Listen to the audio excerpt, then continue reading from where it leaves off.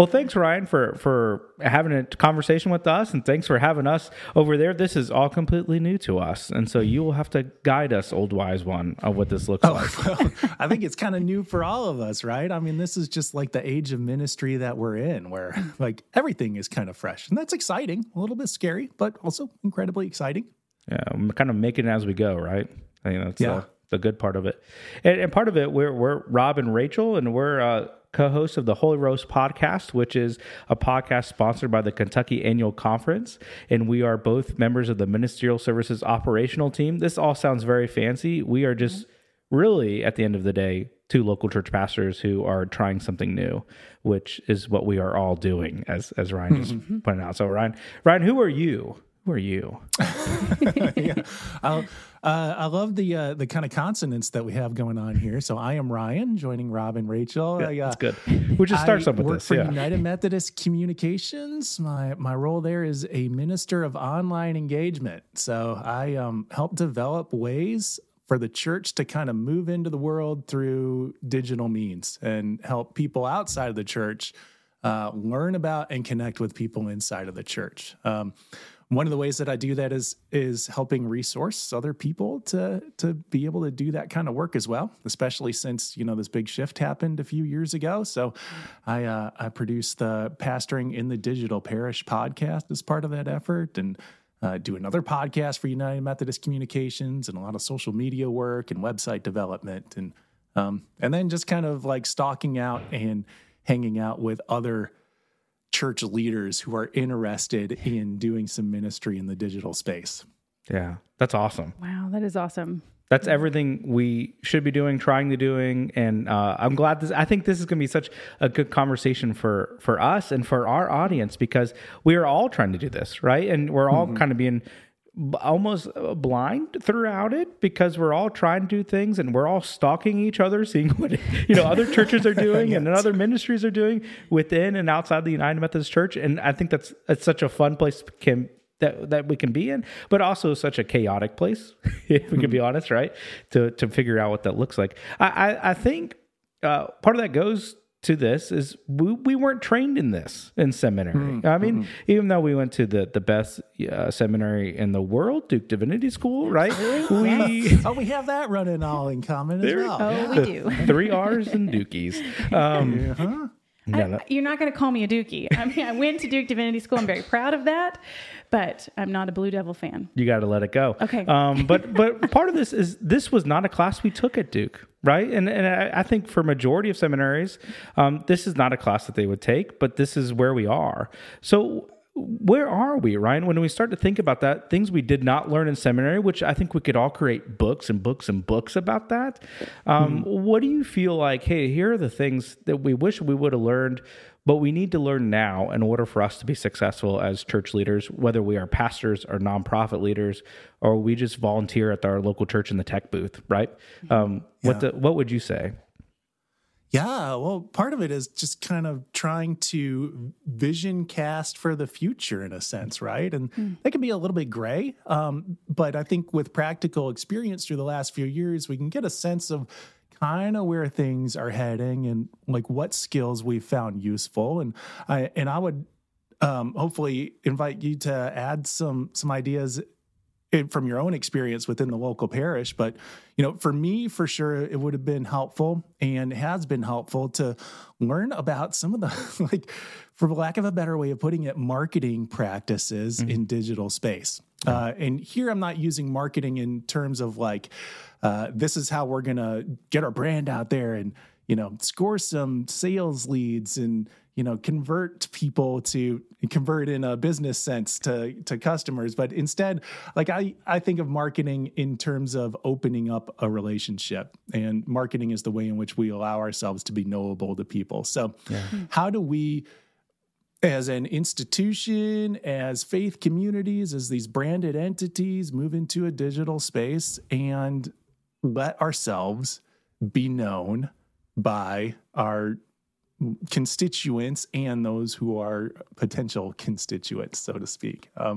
And so that comes down to like, hey, within the seminary, we probably want to look at aspects of how we create content online and what are words like SEO mean, and what does it mean to cultivate a presence in digital space, and what is your digital footprint, and how do we responsibly put that together as pastoral leaders and representations of our infleshed ministries? And there's so much there.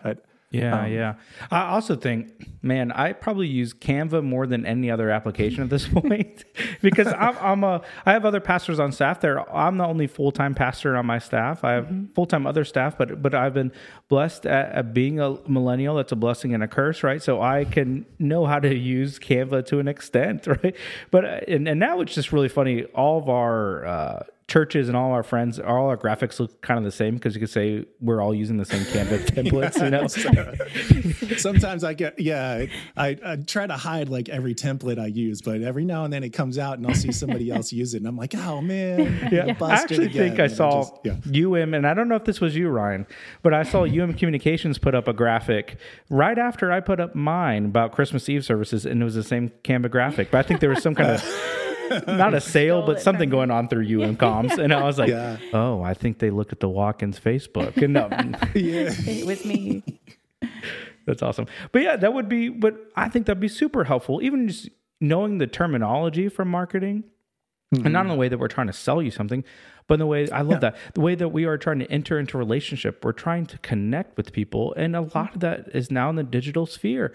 And don't shy away from it. I almost need some permission giving from our seminaries and other folks, the higher ups within our system. Well, and if you remember a few years ago, like when we were in lockdown and so many of us were worshiping online, it forced us to really confront all of this. And then when we started going kind of opening back up and people were like, get back to church, it has to be in person. And many of us saw like only 50% of our people come back in person and the rest are online maybe, or you don't quite know where they are. And so it forced us to say, how can we, genuinely cultivate community using online space or hybrid of connecting people? And I remember specifically different annual conferences came down on what to do about communion.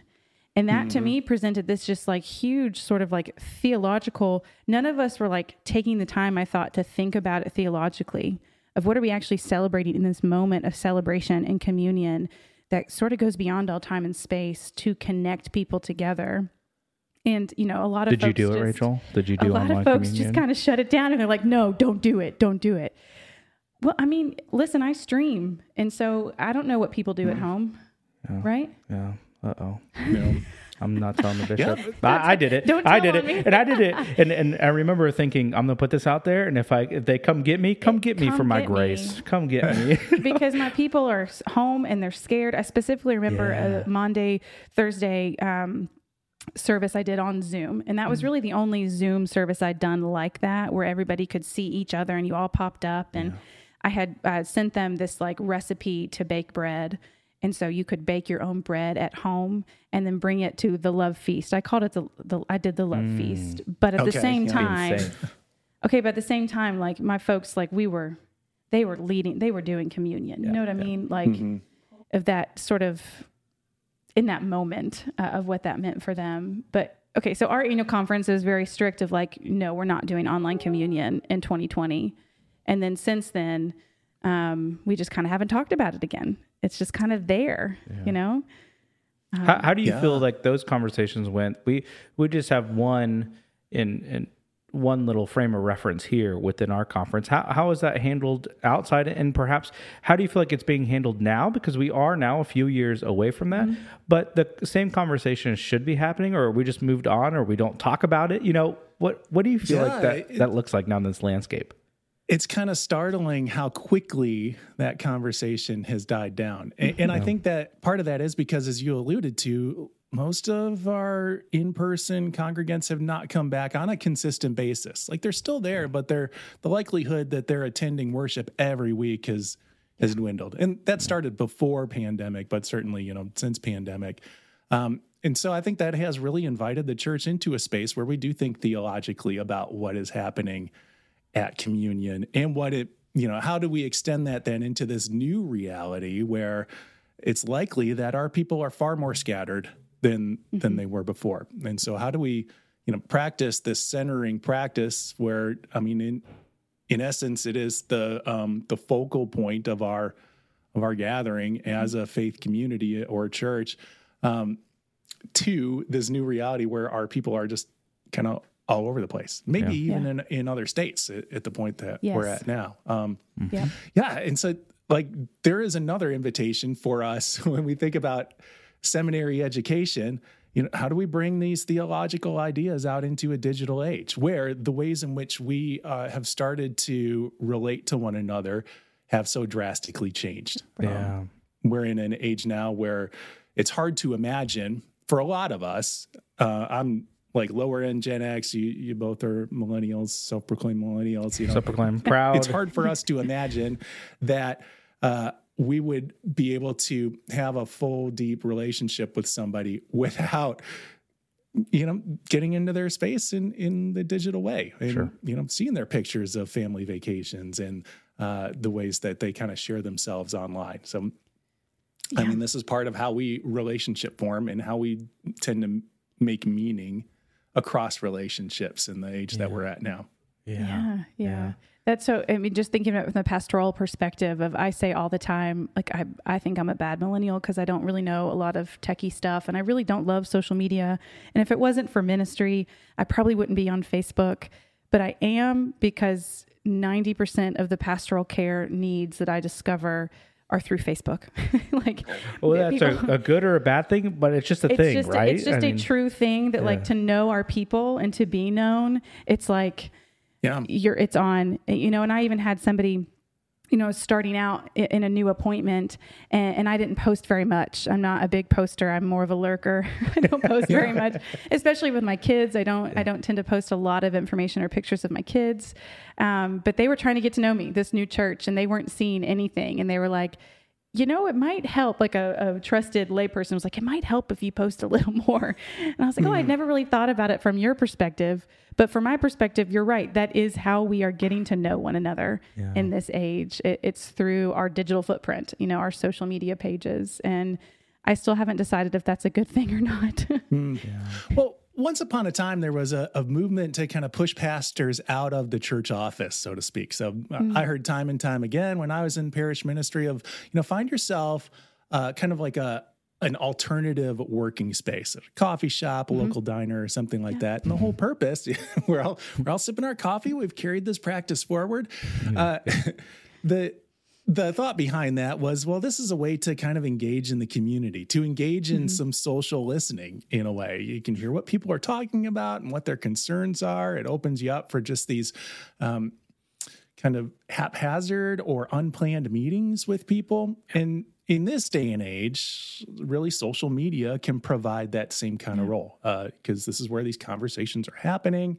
And it's a spot where you don't we even can have to kind of have these. Yeah, you don't even need to leave your church office or your home office, right? I mean, you can go right there to start engaging and posting things that really connect with people. I think there's a lot to learn there. Or you can double dip and go to the coffee shop and be on social media. There you go. Time. That is true. That's what post about what you're drinking, and people are all the more into it. Yep. Yeah. This is true. They better put that on my job description. You know what I'm saying? Pastor goes and plays on Facebook in the Heine Brothers coffee shop. That's true. Every Wednesday morning from 9 till noon. My office hours are posted at Heine Brothers. I would love for that to be. Heine Brothers is a local coffee shop here in Louisville, Ryan, because I know you're not local to us. It's very good, though. We're drinking. We're still looking for sponsorships. Speaking of, we are. Heine Brothers, wink. Here we are. we are in your spaces a whole lot. Yeah. So this role though of pastor from when we all graduated seminary to where it is now, and things we wish we would have learned, could have learned, but I don't think they're prepared to teach us this. Where we are at this point, it would have been for us, decades ago, right? That we all graduated. So it would be different. But I wonder, is that role of pastor just continuing to evolve, right? From what a pastor looked like before was, hey, just get out of your office, go to that third space, connect with those people. It's still a lot of churches were not very happy with that, right? When you said, hey, the world is my parish, I keep going back to the John Wesley quote. they're like, well, you weren't there when I came to the church office unannounced, and I'm unhappy with that. I had those real SPRC conversations in the beginning of my ministry, and I thought, well, hopefully you're not paying me to sit here and just to sit, right? Be available. Yeah. Give me a call, send me a message, like I'm just out and about because that's where the people are. But that can be hard for a church to understand as a pastor. That can be hard for, even now that I supervise other staff, that sometimes I have to say, the younger folks that are on my staff, yeah, that's part of your job. Go ahead. And there's some trust there that I have to give them to be like, you're not just doing whatever you want to do. They're actually doing the work. Right. Mm-hmm. But how do we define that work? I love that. How do we define that work, Ryan? Then, so the role of the pastor, what it looks like, what does that work entail now in this digital first age, right? Yeah. How would you, what do you think? That's a really challenging question, because we are in this period where we're kind of redefining the metrics of success within the church world. We've read all the stories recently, or even from several years ago, about pastoral burnout. And I think a large part of that burnout came because we're holding to like statistical standards that aren't going to be met anymore. And really what I'm talking about is that, a lot of times we'll tie a pastoral success to like how many people we have in worship on a Sunday morning, or whatever else event attendance that we're looking for throughout the week. So what we've seen is that, well, now we need to redefine what it means for us to connect as a church community, because those numbers of worship are kind of, I don't know if I want to say that they're an outdated standard, but it's a standard that's not going to make most of us feel good, because we can compare it to what it was back in the 1990s, and it feels awful.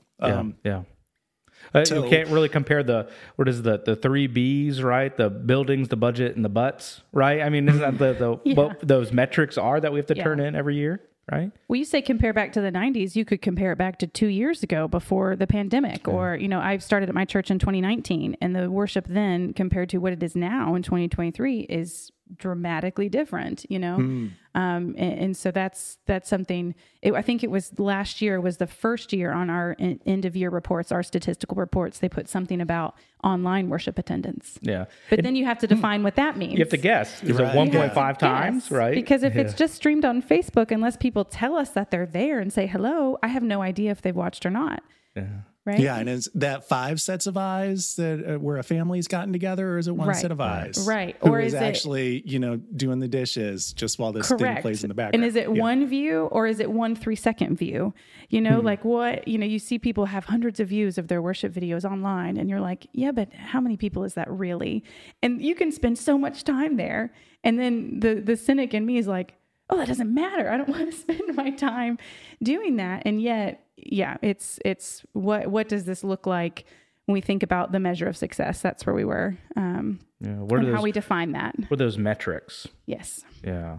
As someone in the digital world, Ryan, what would you suggest we really should be looking at when it comes to metrics? Because we can guess all day long, but what are some parameters that we could set together as a church to look at, not even the conference, let's just say our local church where we're serving. Mm-hmm. Hey, how would we say this is what's going well? And because we're all experimenting at this point still, which is a good thing. Experimentation is a good thing. But how do we, what mile markers should we be looking at as a congregation, as church leaders, when it comes to online ministry? Well, I'll offer what I can from my experience, but I have to note this in saying, like, I am not the lead pastor of a church. So, sure.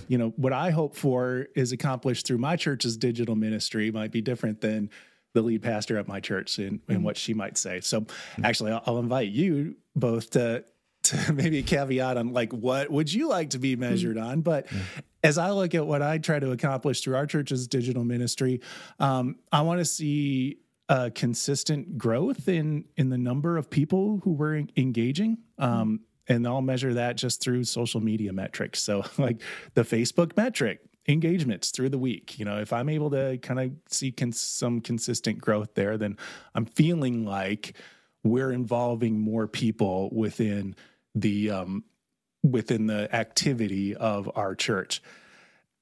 A real win for me is when somebody who starts to engage on some of our social media stuff participates in one of our church events or get-togethers, or are in the life of our community. So they're showing up to worship in some way, shape, or form, or participating in some kind of adjunct like Bible study or something like that. Again, in some way, shape, or form. That might be in person, or it might be within the digital realm. Yeah. Well, I love the idea of you got to start somewhere as a part of that conversation. And also part of it is growth. It doesn't mean necessarily that I'm all of a sudden my TikTok video is going to have 15,000 views on it tomorrow, right? But if we see some kind of engagement and start to see, for me, I get really excited when new people start to engage with it, right? So the followers, sure, that part of the thing, but part of this, there's a response that you can invite to people in the online realm and say, hey, that really resonated with this aspect of my life. Thank you for saying that. Or thank you for giving me permission to do that. Thanks for giving me a prayer that's accessible through our online ministry. And so I like that. And maybe for me, it's helpful to know, hey, just look at, is it growing to an extent? And growth can look like many different ways. But for me, that's that engagement, that going the extra mile. Hey, I didn't just look at it, but I'm now engaging with it, and now that's creating a community. Yeah. I've told folks on our board that it's sort of like the front door of church now, of like the narthex of your church is now your online worship. I mean, that is the first place people will look if they want to check out a new church. This might be an old statistic, but Rob and I both serve in Louisville, and it was my planting coach a few years ago that told me that Louisville is the most churched city per capita in the South. And so there are, there are churches on every corner. There are so many, and we have so many seminaries here, right? It's where just north of here is where our annual conference office is. It's our biggest city in Kentucky. Lots of churches, and so you have a lot of people that shift around a lot too. And so I think a lot of people explore and church shop online now. I hate that phrase, but it's just the reality. And so I've told my folks, after the pandemic, in this stage, it's like streaming is going to continue. Because there's a movement of like, my folks wanted to stop streaming so that everybody would come back in person. And it's like, that's not going to accomplish the goal that you want it to, because now streaming is the narthex of church. It's the front door. It's the first look. And if I can see that number of people growing, and so now inviting people to church, inviting people could simply mean sharing it on social media, sharing the recording or sharing the stream, or, of sending it to somebody, inviting them. We had somebody that started following online, didn't know for months she was watching online. And then like 6 months later, she commented, and within 2 weeks of the follow-up, she started coming in person. And it was like, okay, that's sort of like it happens, maybe not as much as we'd hope, but I love that piece that you said about engagement of like, if that number of just people hearing the good news or engaging somehow in a way that blessed them through a music, through a prayer, through a teaching piece. And if that comes to a next step of engagement in some way in person, that's awesome. Because I'm not trying to plant an online church here, right? Like everything we do is going to be hybrid, right? Not everything. Worship is going to be hybrid. But after that, it's like, it's mostly in person. Yeah. Right? Well, maybe everything should be hybrid though. Yeah. That was part of when we're having conversations at a conference level here, and we're talking about different educational opportunities we're offering as a conference and different small groups. And part of the frustration was at one of our conversations we're having in a meeting was, well, why wasn't that live streamed? Or why wasn't there a digital file of that those of us who couldn't come on that Saturday because we were with our children at that point, I really feel like we missed out. Why wasn't that recorded? And that is still an afterthought to many, not just conferences, but local churches too, to say, hey, how do we continue to engage into outreach through these methods? And it's such a gift for us. But I'll also go back to kind of the role of the pastor. As I'm sure many of us, when we started out on this ministry gig, we didn't envision ourselves as, this was the funny thing during the pandemic, we're all televangelists now. That was like the mantra over and over again. But we really didn't envision ourselves as being recorded all the time, of having a big digital footprint? Do we have a personal Facebook page and now a professional Facebook page? Do we, how much do I limit now pictures of my kid on social media because there are people that I don't know in person? Do I really want Coop's face out there? Do I really, that kind of stuff? It's a hard conversation for us because we're all learning of those boundaries of what that looks like, and learning that we're not all mega church pastors online either. But we're evolving into something, but we're not quite sure what that something is. That makes sense? Yeah. How do we, we're getting away from that traditional pastoral role to a different kind of role. And that is a digital first age role. That is we need to engage with people online because it is the narthex, the front door.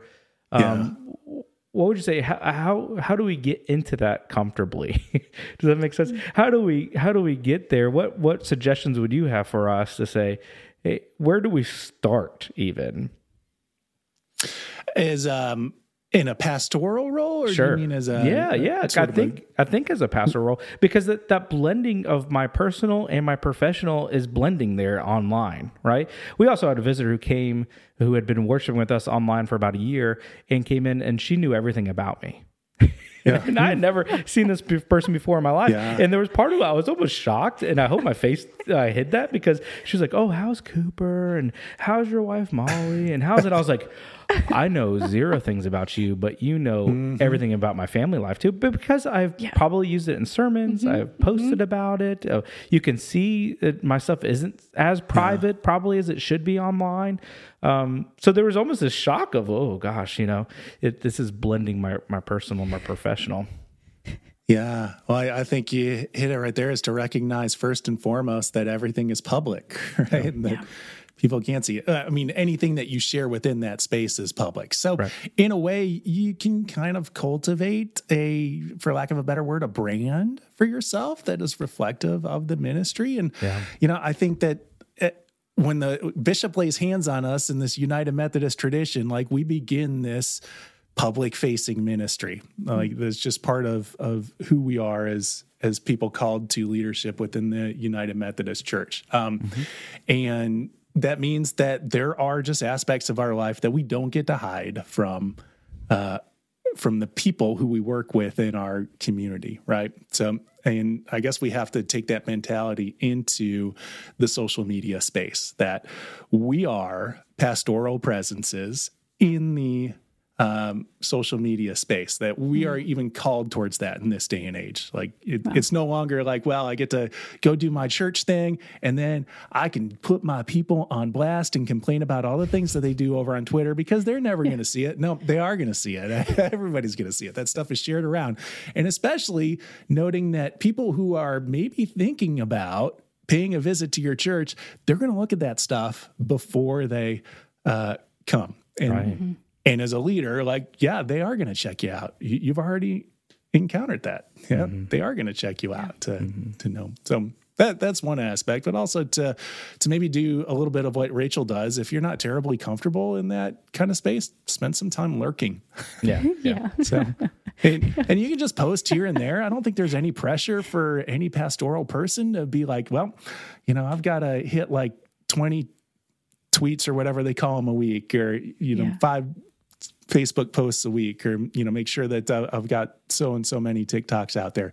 My TikTok channel has 2 videos on it, and I use it just for being in that space and hearing what people are talking about. Even my Facebook, personally, I don't put a ton there. I've discovered I feel like I'm way more active and I think it's just because I'm there engaging and commenting on other people's stuff without necessarily sharing a ton of my own personal life in the process, I suppose. Yeah. So I feel like TikTok is the one that's socially acceptable to just lurk. You don't have to produce things or have content to see what's there. And I need to, I would just get sucked into it so much too that I lurk and I'm on Facebook a lot, but you might not know that, right? Because maybe should have said a better word than lurking. You're a professional lurker now. Yeah. It's part of my job. But we understand what that means. I follow you. Just kidding. Yeah, but I do certain things on Sabbath on my Mondays, I don't get on it at all in any social media, and then it's off my phone altogether. just so that I'm not endlessly scrolling. But it is a reminder that like I have meant to post a few things about church or like my kids at Christmas time that, recently, and I've just like forgotten. So I know I need to engage more. So I'm getting there. I'm growing more comfortable. I think it's, defining what that healthy boundary is for all of us and what that looks like. And I think probably the cop out is each person that would be different, right? Than the other of comfortability and what you want I think we can shy away from that brand language, Ryan. Part of that is like, what is my brand? What is my, but the reality is that is a part of it. And I think that if we have that aspect, that means we're intentionally thinking through it. Right? Not just saying I'm going to go willy-nilly about how I post and I don't care who sees it, who does it. But I think we need to be careful and cautious because we did take on that ordination. We did take on a pastoral role. That doesn't mean everything that needs to be on there is, how would we define pastor? There plenty of stuff we can have some haziness there.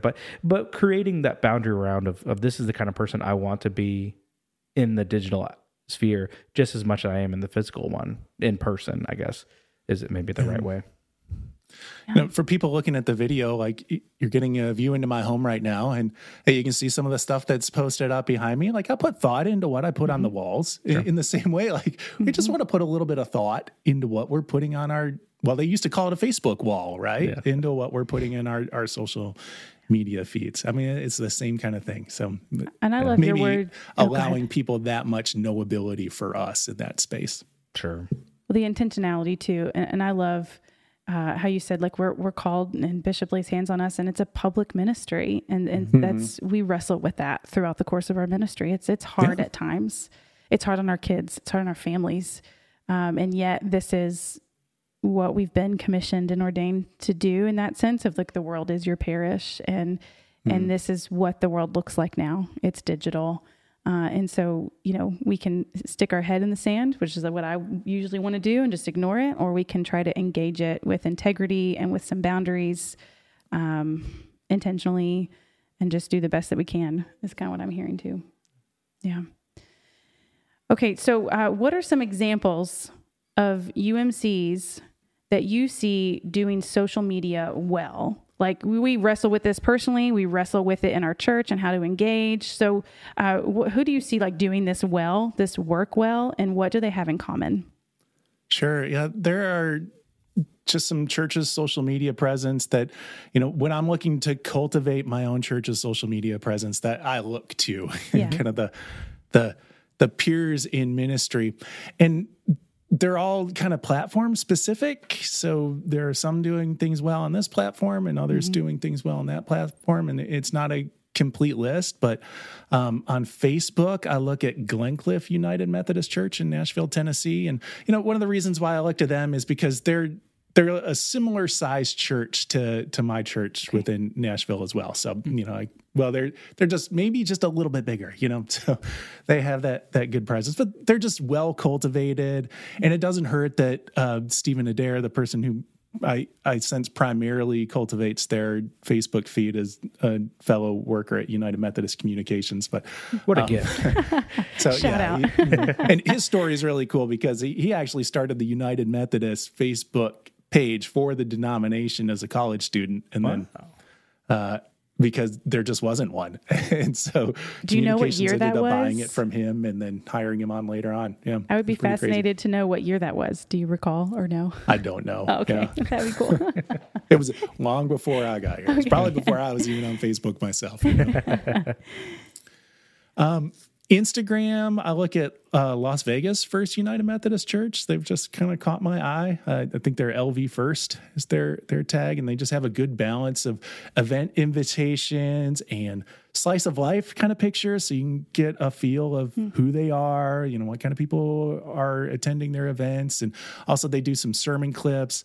Also, there's a church in Missouri. They're called The Well. I think they're the Well.636.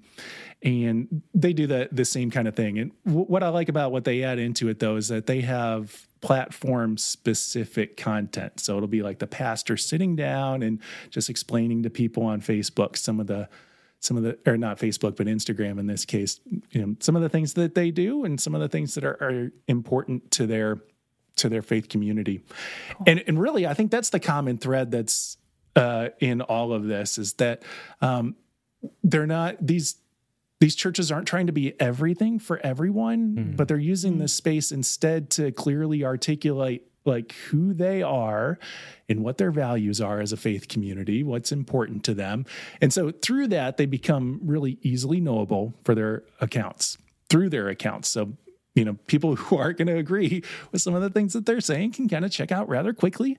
And people who do agree are feeling invited in. There are a couple churches that are doing TikTok pretty well too. I look at Birmingham First United Methodist Church out of Alabama.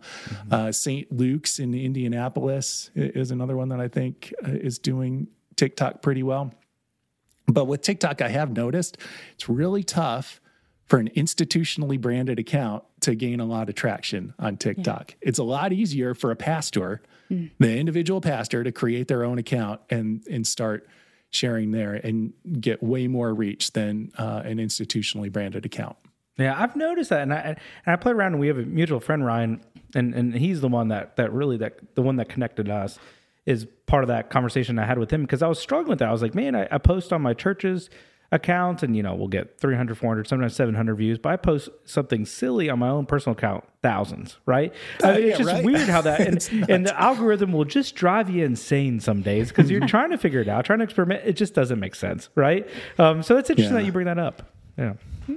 But yeah, it does if you think about what they're going for. These social platforms, like their whole purpose is to keep you engaged on that platform. So, Facebook is kind of the most obvious in this, in that they have found a number of years ago, and they made it very public, that people will stay on Facebook more when they're talking to other people, and they're going to become overwhelmed and leave the platform quickly when they're just seeing a bunch of posts from kind of faceless institutions. So they went through this whole shift in the algorithm, and everything from a Facebook page standpoint really dropped down, and our person-to-person interactions were really played up. And I think TikTok, it does that quite a bit now as well. And we'll link all that for those listening. We'll link some of these accounts to our page, so that you can kind of peruse through those too. Because I think that is just helpful to look at. Yeah, absolutely. And sort of a final question that we had is for any low-tech clergy like me out there, or also lay folks. I'm sitting here going, man, I hope no one goes and looks at my church's Facebook page, because we haven't posted in ages, other than the Sunday morning worship. But I need to be on that. So what are some first steps for us low-tech clergy and lay leaders out there who are trying to engage and do the best they can and get warmed up to this? What are some of those first steps that you say that we can take to have that online ministry presence? Well, to think about how you find things online. So, for example, how does your family go about finding a restaurant to eat at these days?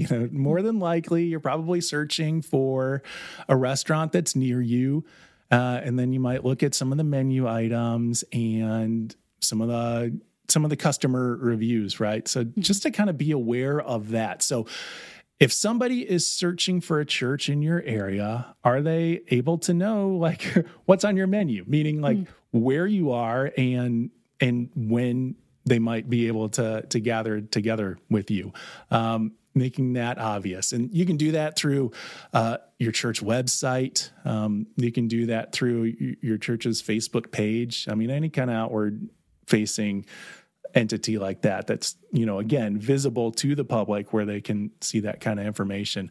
And also to make sure then that your church has an impression on Google. So cultivate that a little bit. Maybe even encourage some of your church members to share reviews on Google about your church. That would go a long way. And space them out a little bit too. So I've heard that Google really encourages or rewards a ongoing repetition of participation. So, maybe invite like one or two people specifically a week to like say, hey, will you go leave us a Google review and just share your testimony on why this church is a good fit for you? That'd be great. So I guess thinking about it in that realm. So you don't even need to have, a fully well-built web page to begin with, but just kind of the basic information, let people know how they can find you and where to find you and when they can find you at these places. Yeah, that's good. That's helpful. Good. Thank you. Yeah. I also think tying back to the conversation you had about context, like even just saying who you are and what you're about, man, could be such a gift to your community. I think some of the churches that you named, Ryan, I'm familiar just because I've scrolled by them before. They're very out front. This is what we believe and the kind of people we are and what we believe about God and the Bible. And it's so there. You don't have to search for it, right? And I think, man, that could be a huge draw to somebody. Just I think the United Methodist theology is a gift to the world that many people don't know what we actually believe. They know perhaps what we're against, right? But and that has been such a disaster in the last couple of years, because I think we are such a gift to the world. Our theology around grace and the open table is such a gift to the world, but we just don't tell that story very well in the digital realm. And what a gift it can be that we can do that, even for low tech, high tech people together to say, this is who we are, this is what we believe. This is kind of community we're seeking to cultivate, and we want you to do that with us. That's good. Yeah. We're going to end, and this is something we've stolen from other podcasts before, and we're very out front when we steal things, and we steal things very proudly. And part of this is called the Holy Roast. So where we came up with this name from is asking our guests, as a part of our podcast, a series of questions that you didn't receive ahead of time, and just seeing, hey, what comes off the top of your mind. Are you ready for it, Ryan? All right. I don't know if this is my forte, but I'm ready. Let's roll. Ready as you'll be. So what are you reading right now? I'm reading, I can't even tell you the name of it. It's a book about the history of the Anglo-Saxons. In fact, it might just be called The History of the Anglo-Saxons. Really? It's totally a dorky history read, but that's just where my mind is right now. So that's where I've been escaping to. I'm one of those that reads multiple books at once, though. So I do also have a book that I'm just about to the end of. It's even more frivolous. It's called The Nightmare Man, and I've forgotten who that's by, but it's kind of fictional horror, Stephen King-ish type. Ooh, all right. Material. There you go. There you go. What's keeping you alive right now? Oh, well, as we're recording this, my birthday is in 2 days. Happy birthday. Yeah, thanks. So I get to have like my biannual sushi dinner. The rest of the family, not a fan of sushi, so I got to cash in on that birthday check. I'm looking forward to that. And also just like, I find a lot of joy in the Christmas season. So, we are recording this prior to Christmas, so I'm fed off of that. Yeah. That's wonderful. For someone that has their birthday during the Christmas season, you don't often hear that you enjoy it. You get to share your birthday with Jesus. That's great. You still like it. Who You better still to share like it. Sorry. Yeah. What are 4 things on your nightstand right now? Oh, that's a challenge. I don't actually officially have a nightstand, but laying next to what bed. A monster! I'm just kidding. No judgment. But yeah, right. I mean, phone charger. I use an iPad for reading, so that's sitting there. I often read myself to sleep. And then, my wife accuses me of being like the little girl in Signs, where I leave water cups everywhere. Nice. So yeah, there's probably a couple 4 water cups. That would fill it out. Yeah. That's awesome. What's your There's favorite? A couple glasses of water. Sorry. We can count those as multiple ones.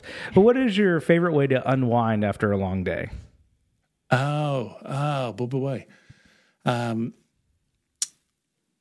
Well, after a work day, I do like a fake commute since I work at home. So I'll go out and walk the dogs for a little bit. And then actually, since I spend so much of my day in the digital world, I tend to go analog in the evening. So that would be reading a book and maybe playing a game if the rest of the family is into it. If they've got stuff to do and I'm just kind of on my own, then I'll listen to music. Nice. I like the analog version of music. So oftentimes that is coming on a record. Wow. Yeah. I love it. So you're called up to bat. This ties in very well. You're called up to bat. What's your walk-up song? This is the most challenging question I think I've ever been asked. Like, oh man, I have to put like the whole essence into one song? Yes. Yep. Whew. No pressure. Yeah. Although, it's kind of be aggressive because of the walk-up music. I think I'm going to go with, Even Flow by Pearl Jam. I just feel like that's reflective of like my generation. So like, Okay. yeah. And it comes on kind of strong. So I don't know, it just has that feeling of like motivating walk up music. Yeah, I love it. I think it's great. One of the things that we've talked about every week is when people share that as part of this interview is we do think that pastors should have walk-up songs to their sermons, right? I mean, Oh, that would be so much fun. wouldn't it? I mean, I think we should put that. So I think Even Flow could work into that. So that could be our gift for you. You can come preach at one of our churches you're and we'll welcome play to it guest for preach you. anytime. Come on down or up. Well, so that being said, like, do you all have walk up music for your sermons? Have you been asked that question yet? What would you say? We asked ourselves You the did? first Yeah, pilot that's right. episode. I saw the episode. We Yep. did that. So yours was Are you ready for it by Taylor Swift? Swiftie. Probably represents my generation. And mine was All I Do Is Win by DJ Khaled because of Duke basketball. Yeah, because of Duke basketball. Yeah. So, but every time I've been on like an extended vacation and then come back from leave, my worship team, as I walk up to do our benediction at the end, we call it the BTR, like be the revolution. Now kind of like go and, be the light in the world sort of thing. They often will play when I come back from vacation, Back in Black, as I walk up to do the benediction. So, but that's just my worship team for you. That's awesome. Their sense of humor. So That is amazing. We don't do it for preaching as much as a little ditty every time I walk up to give the benediction. Yeah. I love that. Yeah. Well, thanks, Ryan, for being with us. This has been a fun conversation for us and hopefully for you as well. I hope we continue this conversation. And if you're watching this, hey, we need to grow that engagement, folks. And so please engage with us. Let us know what was the highlight of this conversation for you, anything you learned. Anything you learned about us or yourself would be great. Yeah. Like, follow. Do all the Share. things. Click. Leave a rating and review. That's There you go. It's very important. Yeah, I'll give that plug for you. It's kind of awkward to ask for your own reviews, but I'd say go ahead and hit that 5-star button. There we go. Oh, thanks, Ryan. 5-star.